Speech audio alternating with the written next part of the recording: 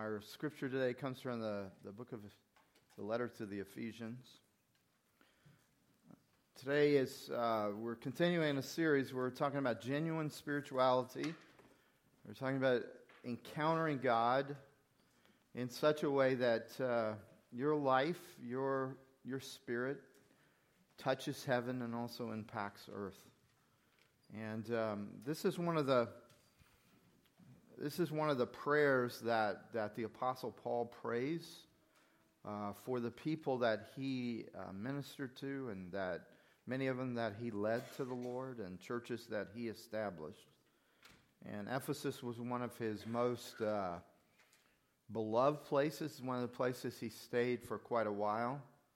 And he was very, very close to the leaders, and he's writing back to them.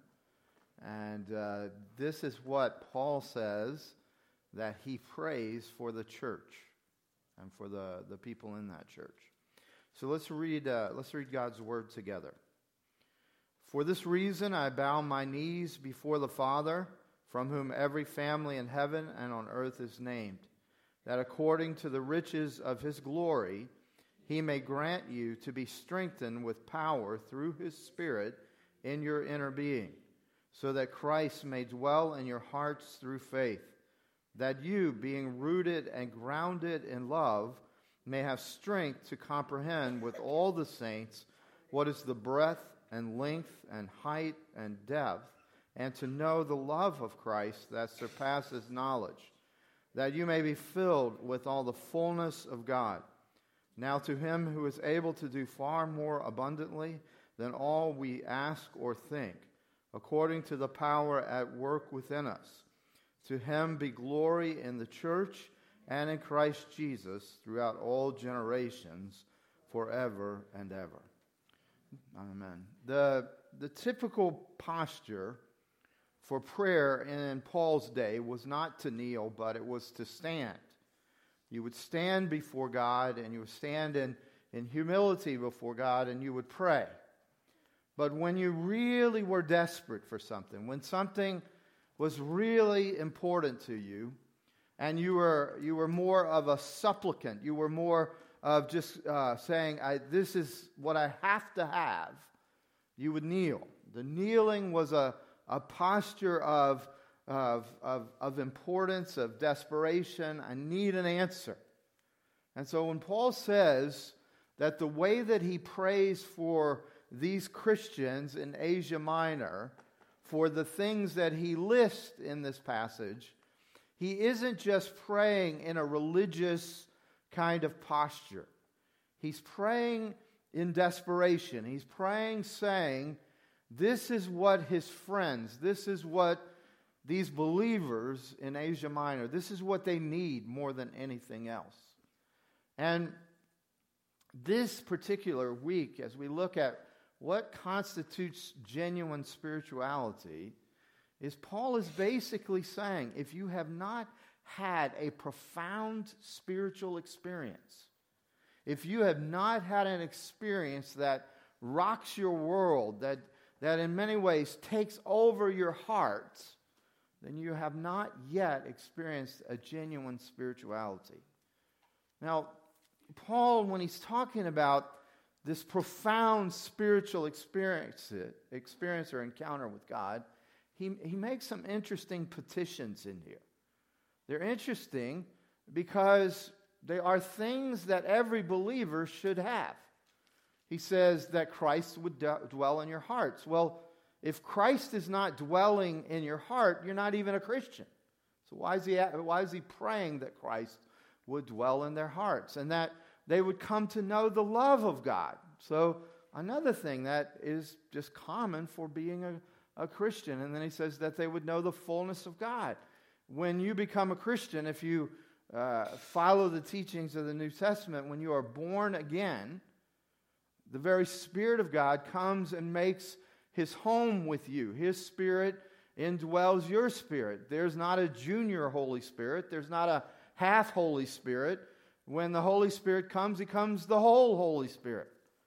So why is Paul praying these things that they already have? Well, he's praying it because it's possible to believe, it's possible to trust in some sense in sort of the Christian message and Christian doctrine, and yet to have never experienced it in your innermost self. So Paul is praying that they would not be like ordinary people. The ordinary situation in most churches, in most religious even traditions, is that people know the truth but have never experienced the truth. People have a knowledge of the truth, but they've never quite experienced it for themselves. Martin Lloyd-Jones is probably one of my favorite ministers of all time. He was a minister of the gospel in London, and even in the waning days of religion in England, yet every Sunday 1,500 to 2,000 people would come out to hear Lloyd-Jones preach. And he would ask people who would come to hear him preach, and he would say to them something like this. He would say, "Do you know you're going to heaven? Do you know that you're a Christian?" And the person would answer him, and they would either answer the right answer, or they would answer a kind of stumbling answer. And they might answer something like this. They might say, "Well, Dr. Jones, I'm trying to be a Christian. I'm trying to get to heaven." And he would immediately say that their answer would reveal, in a sense, whether they were a Christian or not, but it would also reveal that they did not understand the gospel. Because if you say, "I'm trying to go to heaven," or "I'm trying to be a Christian," you are saying that it's a matter of works, that you're trying to be a good enough person. You're trying to be a better person. Christianity is not for good people. Christianity is for bad people. Christianity is for broken people. It's for people who realize they can't try and get there. And they begin to understand that it's a status that is given to us and a standing with God that is given to us because of what Jesus has done and because of our faith in Jesus. And in some ways, if your answer to that question is based on works, you still haven't encountered Christ. And so many times they would say to him, they would say, oh, Dr. Jones, yeah, I know that. Okay, I have faith in Jesus. I have faith in the cross. I have faith in his works. But the problem was that even if their answer came back and it was right, what he realized and what he said is, here is a person in my church in which the love of God, the love of Christ is not operative. They're still trying to get God's approval. They're still trying to be a better person. They have not yet been captured and in some ways destroyed by an encounter with the love of Christ. I mean, it's so easy to do. It's so easy to be in a church setting. It's so easy to be in a religious setting. And you see that there's these rules and there's these behaviors and you don't do this and you don't do that. And you get caught up in trying to be what you're supposed to be, never realizing that the only thing that matters is, have you encountered the love of Christ? Have you realized that he died for you? Have you realized that he lives for you? Have you realized that even now, in this moment, Jesus is at the throne of God praying for you? So Paul says, I bow the knee that you in Ephesus, who I love so much, that you would get this, that the love of Christ would come into your inner being. See, Ephesians 3 is a contrast to what I shared with you 2 weeks ago. But it's a healthy contrast. It's not a contradiction, but it's a healthy contrast. Psalm 88, you remember, Psalm 88 ends and says, darkness is my only friend. It's like one of the darkest psalms in all of the psalms. And it's amazing when you look at it, because in a way, you cannot have healthy spirituality and you will not grow if you can't go through the dark times. Some of your greatest growth times are the times when you feel like God has been most silent and life has been most oppressive. It's in those moments that you take hold of not control of life and circumstances, but you begin to grasp the grace of God. You begin to depend on the grace of God. The truth is, the older I get, the less life makes sense. I mean, things I think are going to happen don't ever happen, it seems like. And the things I think will never happen seem to happen with frequency. And it's amazing to me how little control any of us have over anything except ourselves. Isn't it interesting? The only fruit of the Spirit that deals with control is self-control. You thought he was going to give you control over everybody else and over circumstances.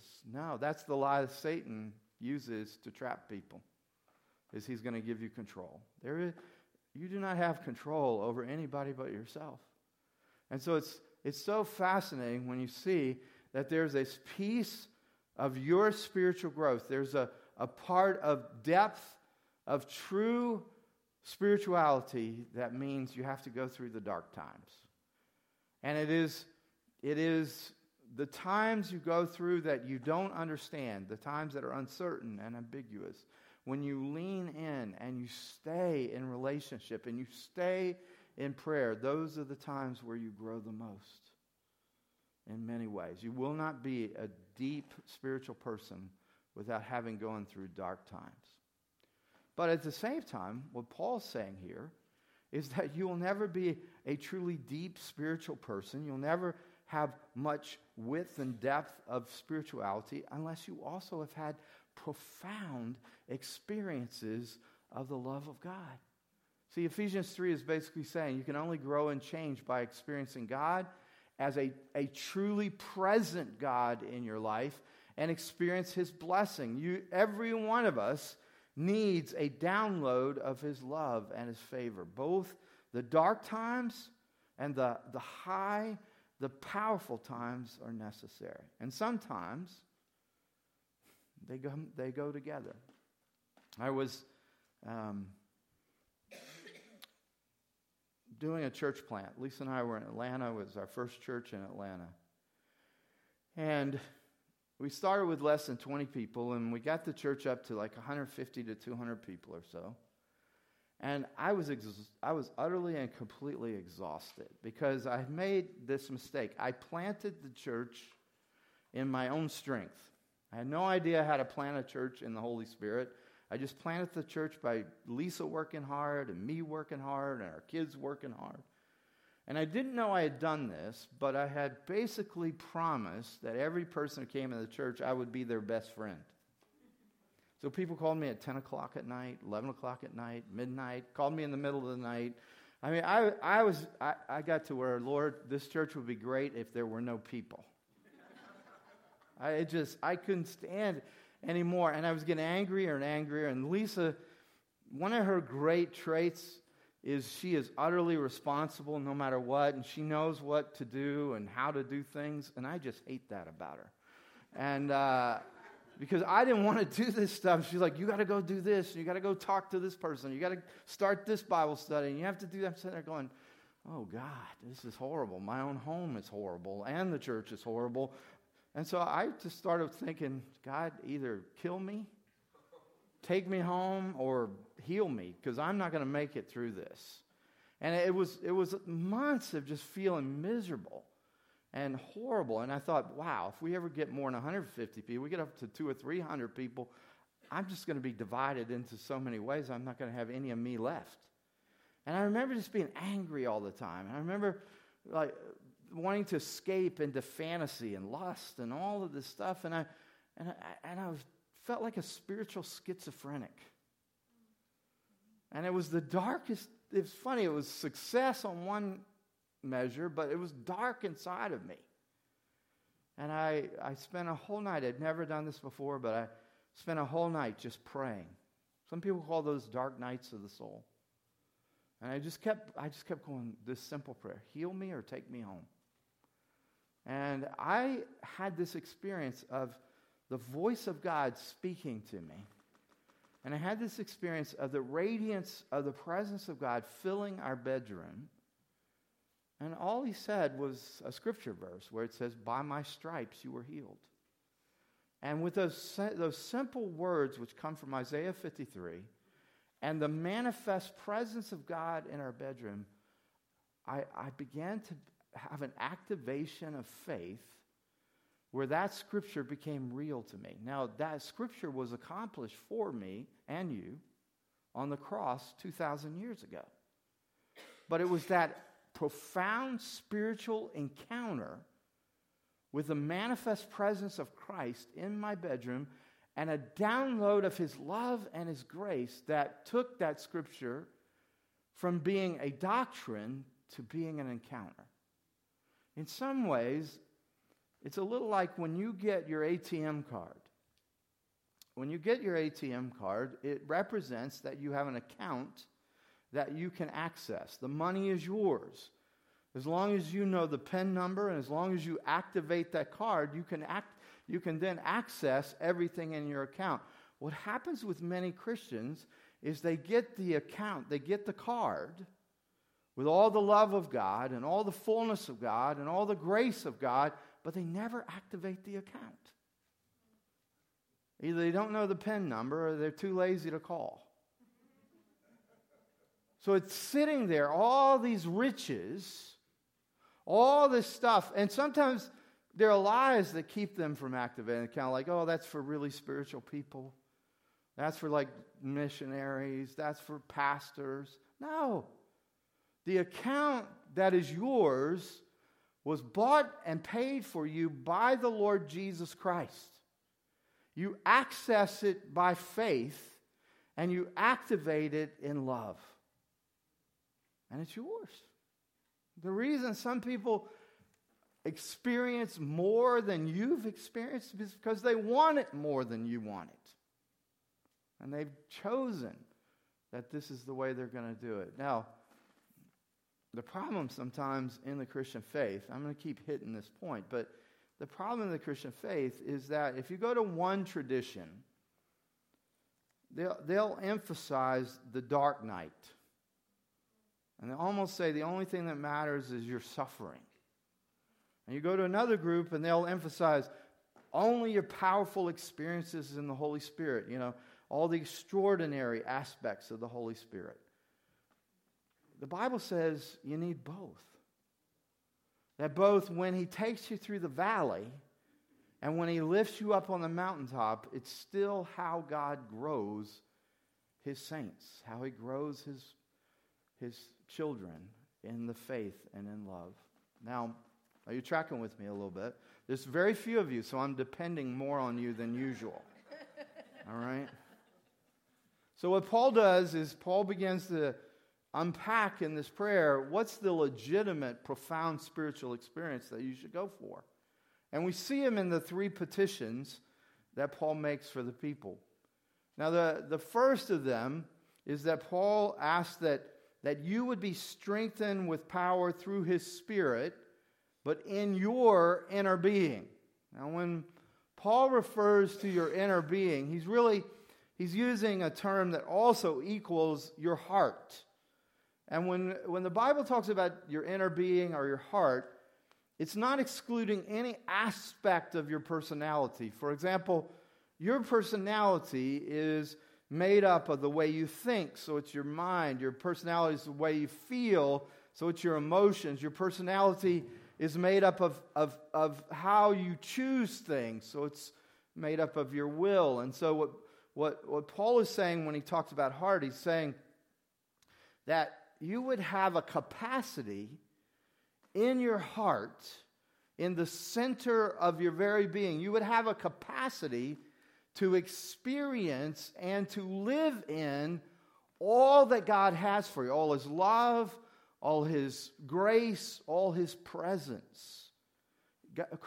Paul is asking that you would have space not taken up by anger, not taken up by anxiety, not taken up by depression and unbelief and discouragement and all these things that take up so much space. Do you know what generally is underlying every angry, anxious, or depressed heart? A fearful heart. Fear takes up space. Now, you could spend the rest of your life saying, I'm a Christian, but I'm afraid. The problem is those two things fight against each other. See, the Bible says perfect love casts out fear. It's because perfect love cannot exist in an atmosphere of fear, and fear cannot exist in an atmosphere of perfect love. Now, the problem for most of us is because we grew up apart from the Spirit, apart from grace, and apart from love, the only thing we've ever thought protected us was fear. In reality, fear doesn't protect you. It seems to protect you, but all it does is limit and inhibit you. God wishes to give you wisdom which will protect you. And that wisdom comes from the love of God that He has for you. So then Paul goes, not only do I want you strengthened in your inner being, but I want your inner being to be able, your heart, to be able to grasp and to know. And so he's talking about that whoever you are, whatever's been your past, whatever's gone on in your life, that these spiritual encounters with God enable you to have the capacity, a power within you that grasps and begins to know and experience the love of Christ. I do a lot of marriage counseling. And one of the things that happens is almost every married couple comes to a point in their marriage where they're missing each other. They're living in totally different spheres than their spouse. For example, I'm not talking about places where there's unfaithfulness or places where there have been affairs or things like that. I'm just talking about the fact that two people can love each other and yet not feel any love from each other. And that's tragic. I mean, this is the person sitting on the front row that I love more than anybody in the whole world. And because of the damage that was in my life, because of the wounds from childhood, I would tell her I loved her, but not hear her say, I love you back, even though she said it.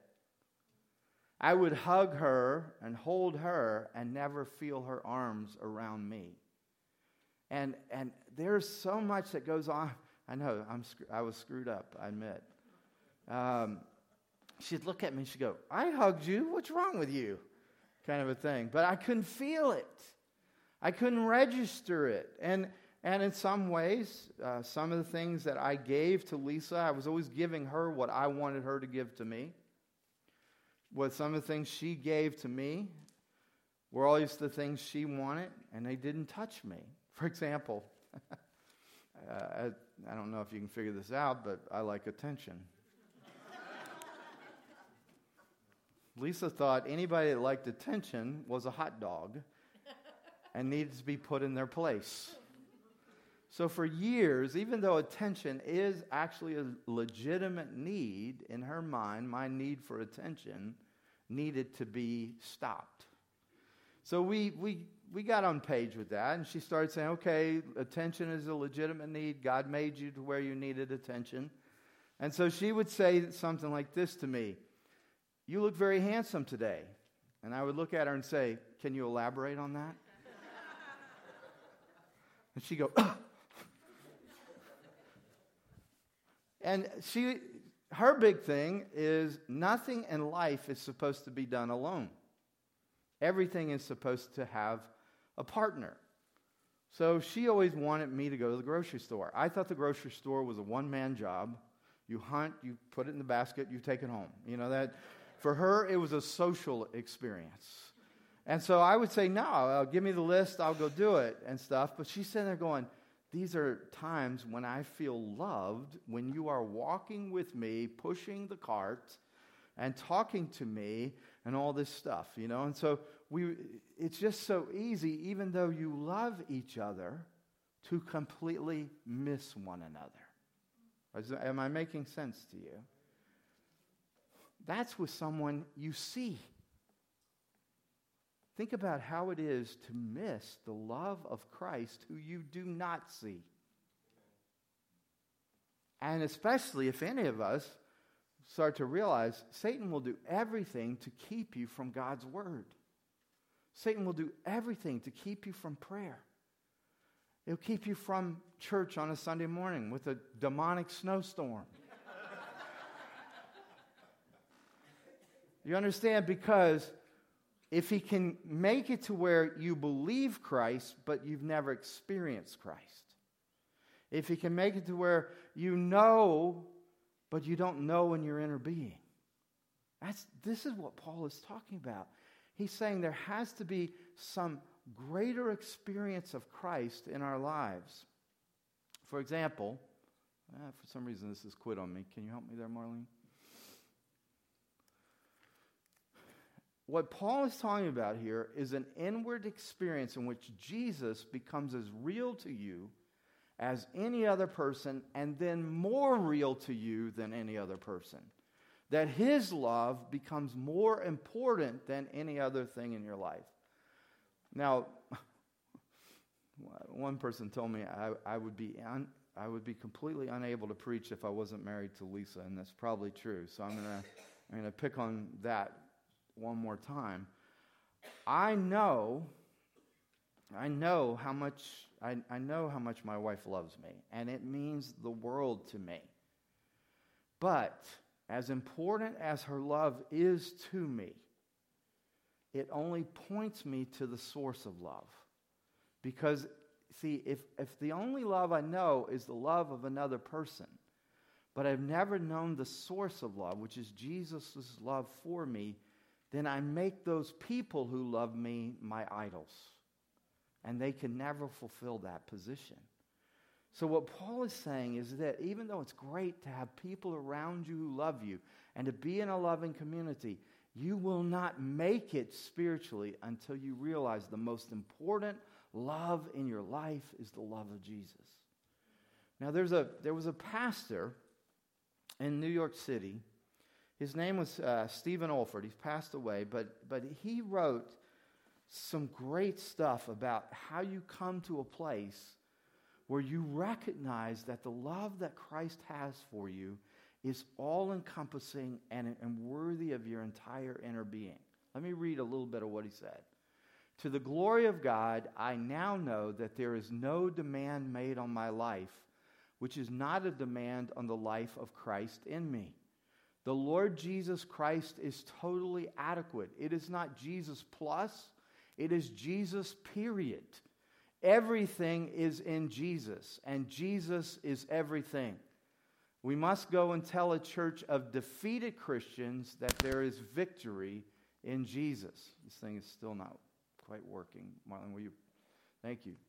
And then he explains a moment of encounter, personal encounter with Christ. And I want you to meditate on this a little bit. He said, the greatest moment in my life was when I discovered that God expects nothing more or less of Stephen Olford, that's the pastor who's writing this, than abject failure. And even more importantly, only one person can live the Christian life, and that is Christ himself. All right, now, I don't want this to be doctrinal for you. I'd like this to be an experience for you. So look at the person next to you, point at them. Point at them, okay? Let me see if you get a little righteous right now, all right? Point at them. All right, and say this out loud, all right? Ready? God's only expectation of you is abject failure. Now, if that hurts your feelings,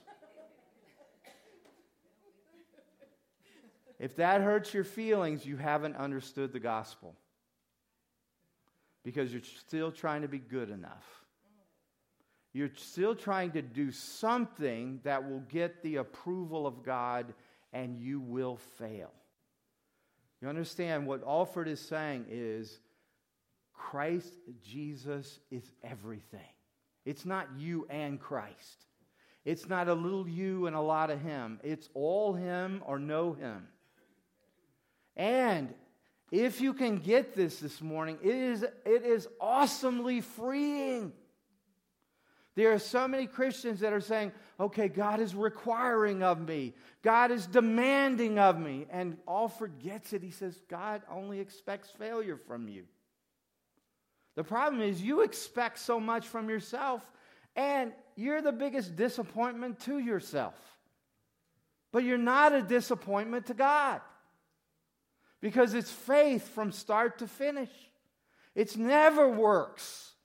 You are an abject failure, and it's okay, because that's what the gospel is for. See, when you begin to realize this, then the love of Christ becomes so beautiful, because you're sitting there going, well, then why does he love me? I didn't deserve it.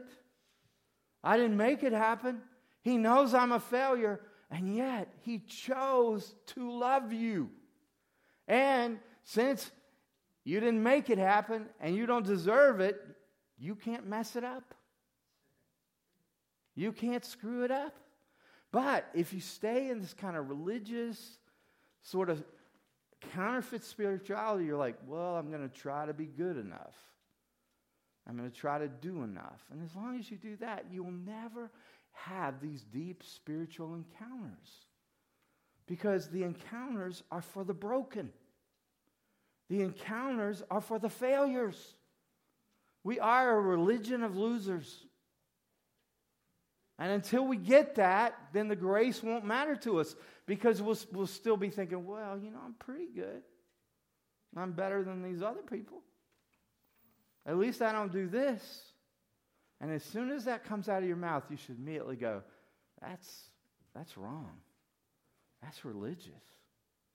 The love of God is out of his grace, not out of law. It's not because someone deserves it. It's because Christ himself accomplished it for us. You see, I love my wife. I love my kids. I love you. But none of you can love me like I need to be loved. You will almost always love each other somewhat on the basis of what we get from each other. Only Christ can love me needing nothing from me. And he just gives, and he gives. And when you need more, he gives more. And the more I get that, the more I fall in love with Christ. And the more I want these profound experiences with him. Now, Marlene, I'm going to need you to advance it. He said, Alford says this, he says, and only as I trust him to live his life in me can I possibly live the quality of life that satisfies the heart of God and challenges the world in which I witness. Without me, Jesus said, you can do nothing. See, at some point, this idea, I am an abject failure, is the consequence of Jesus saying, apart from me, you can do nothing. So anything I do apart from him is just a failure, even if I think it's a success. But by his indwelling through the power of the Holy Spirit, he is adequate. Only one person in the whole world lived the Christian life, and that was Jesus. There is only one person who can live the Christian life now, and that's still Jesus. Therefore, exchange all your strivings and defeats in the flesh for his life in you. This is what Paul is saying, that this becomes real, that the indwelling Christ dwell in you richly, fully, that you have the power to grasp this. Make your motto and motivation, not I, but Christ. This is Christ-centeredness. Look, you may not be ready for what I'm teaching you today, but it can transform your life. It can take you from just a minimal spiritual person to a great spiritual person, because you stop making it about you and you're making it about Jesus. And your life becomes supernatural, not natural. It's not limited by your talents. It's not limited by your gifts. Let me just keep pushing this a little bit. I like to push, so I'm going to push. D.L. Moody was one of the greatest evangelists that ever lived. And there were these two old ladies who said, Mr. Moody, we are praying that you would grasp in a greater way the love of Christ. He was offended because he thought, I'm a great evangelist. Who are these ladies to be praying for me? I'm effective. I'm impactful. Who are these? Pride kind of came up just a little bit. Well, he came to New York. He was sailing to England to hold these revival meetings in England. And he came to New York, and he was walking on the sidewalk near Wall Street. Now, very few people have had profound spiritual experiences in Wall Street, but D.L. Moody had a profound encounter with Christ on the sidewalks in Wall Street, and this is what he says. One day in the city of New York, oh, what a day. I cannot describe it. I seldom refer to it. It is almost too sacred an experience to name. I can only say that God revealed himself to me. And I had such an experience of his what? His love, that I had to ask him to stay his hand. I would not now be placed back where I was before that blessed experience. If you should give me all the world, it would be small dust in the balance. Whitefield, George Whitefield was an Anglican pastor in England that transformed by the love of Christ and became the leader of the Methodist movement with John Wesley and Charles Wesley. Whitefield's probably the greatest English preacher that's ever lived. He had this experience that at night as he prayed, he would start getting such an experience of God's love that he could not go to sleep. And the love would come with such power and force that he would say, Lord, please, I do need to sleep tonight. It would be so amazing and profound, the love that Christ was giving to him. If you've ever heard of Blaise Pascal, Pascal is one of the great philosophers and mathematicians. He's revered both in the spiritual world and in the science world. In 1654, he had an experience of the love of God that he wrote down. And if you go online, you can see this whole thing that he wrote. Well, what he did is he had the experience, he wrote it down, he sewed the note with the experience, he sewed it into his coat so that it always stayed next to his heart, so that when he died and they opened up his coat, there was his profound spiritual encounter that he had had with God that transformed his life and that he kept near to his heart every single day. And then there's a mystic, a lady by the name of Teresa of Avila, and she called the experience she had with God, she called it a glorious foolishness, a heavenly madness. I was bewildered and inebriated in his love. Now, it's a lot of examples, but the reason is this. You have Moody, who's kind of an independent evangelist. You have Whitefield, who's this Anglican high church guy. You have Pascal, who's French philosopher, mathematician. You have Teresa Avila, that's a Catholic and a woman. What I'm trying to do is say to you, this experience of the love of Christ knows no bounds. He wants to encounter you, and he wants you to encounter him. And it has nothing to do with what you've done so far, or what you haven't done, or where you come from. It's his desire that you would experience him. And Paul prays, and this is the last thing we'll look at. He says that they would be filled with all the fullness of God. When he talks about fullness, or the fullness of God, he's really talking about that there would be established in their lives a pattern of life where God is the center of their life, where there's not a single thing that they think of, there's not a thing that they do, there's not a morning they wake up, there's not a night they go to sleep in which there isn't a sense that God is a part of every minute, that he's at the center. You know, when you love someone, when you really love someone, and when someone really loves you, you can't live without thinking about how this decision or how this choice or how this behavior will affect them. Those of you who are married, you know this. Even if Lisa is away on a retreat or teaching somewhere, I'm sitting there going, okay, what would she want me to do right now? And it's not I'm sitting there going, oh man, that mean old woman. No, it's more like, what would please my wife? What would my wife think about this? You see, when you really love someone, they're not diminishing you. They are augmenting. They're supplementing you. That's what Paul's praying. He's not praying that they'd have some concept of how big God is, but rather that they would begin to live a pattern of life in which God is at the center. Now, I would say that one of the most discouraging, or I would say even the most heartbreaking thing to me, is to spend years discipling someone, or to spend time investing in a person, whether it's mentoring or discipling or coaching or whatever it is.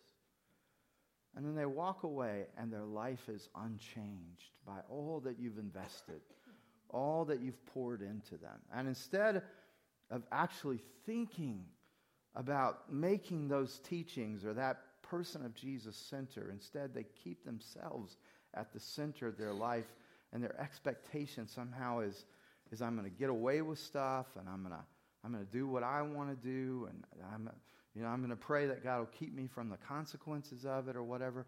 But God himself and what's been invested in them has little or no effect. And I've seen that so many times, and because I can't always tell. People that God sends our way, I just faithfully try to say, okay, Lord, I'm going to be obedient. I'm going to pour my heart out. I'm going to invest. I'm going to show them the fullness of your life. I'm going to show them the fullness of your life and my life. I'm going to let them live with me and in my journey.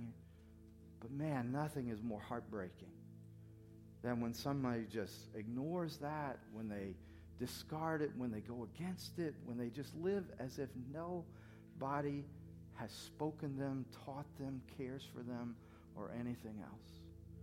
See, that's what Paul is saying here at the end. He's not giving you this high doctrine, the fullness of God. What he's saying is, so much has been invested in you. So much has been put to your account. The fullness of the love of God. The fullness of the love of Christ. It's all yours. And when you live to find your fullness apart from God, one, it's very destructive to you, but it's heartbreaking to those who love you.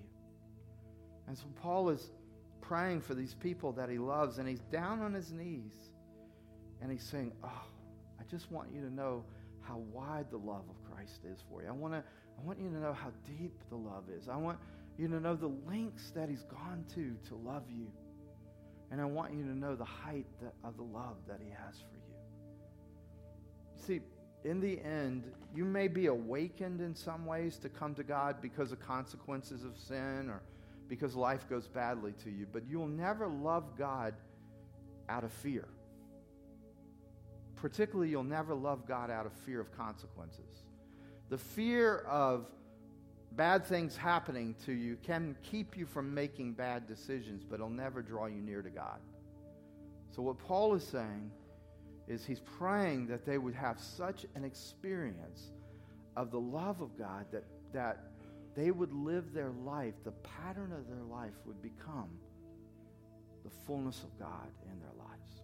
That instead of limited, it's interesting, even these great saints, they said, oh, the love was so much I had to tell him to stop because I couldn't handle it all.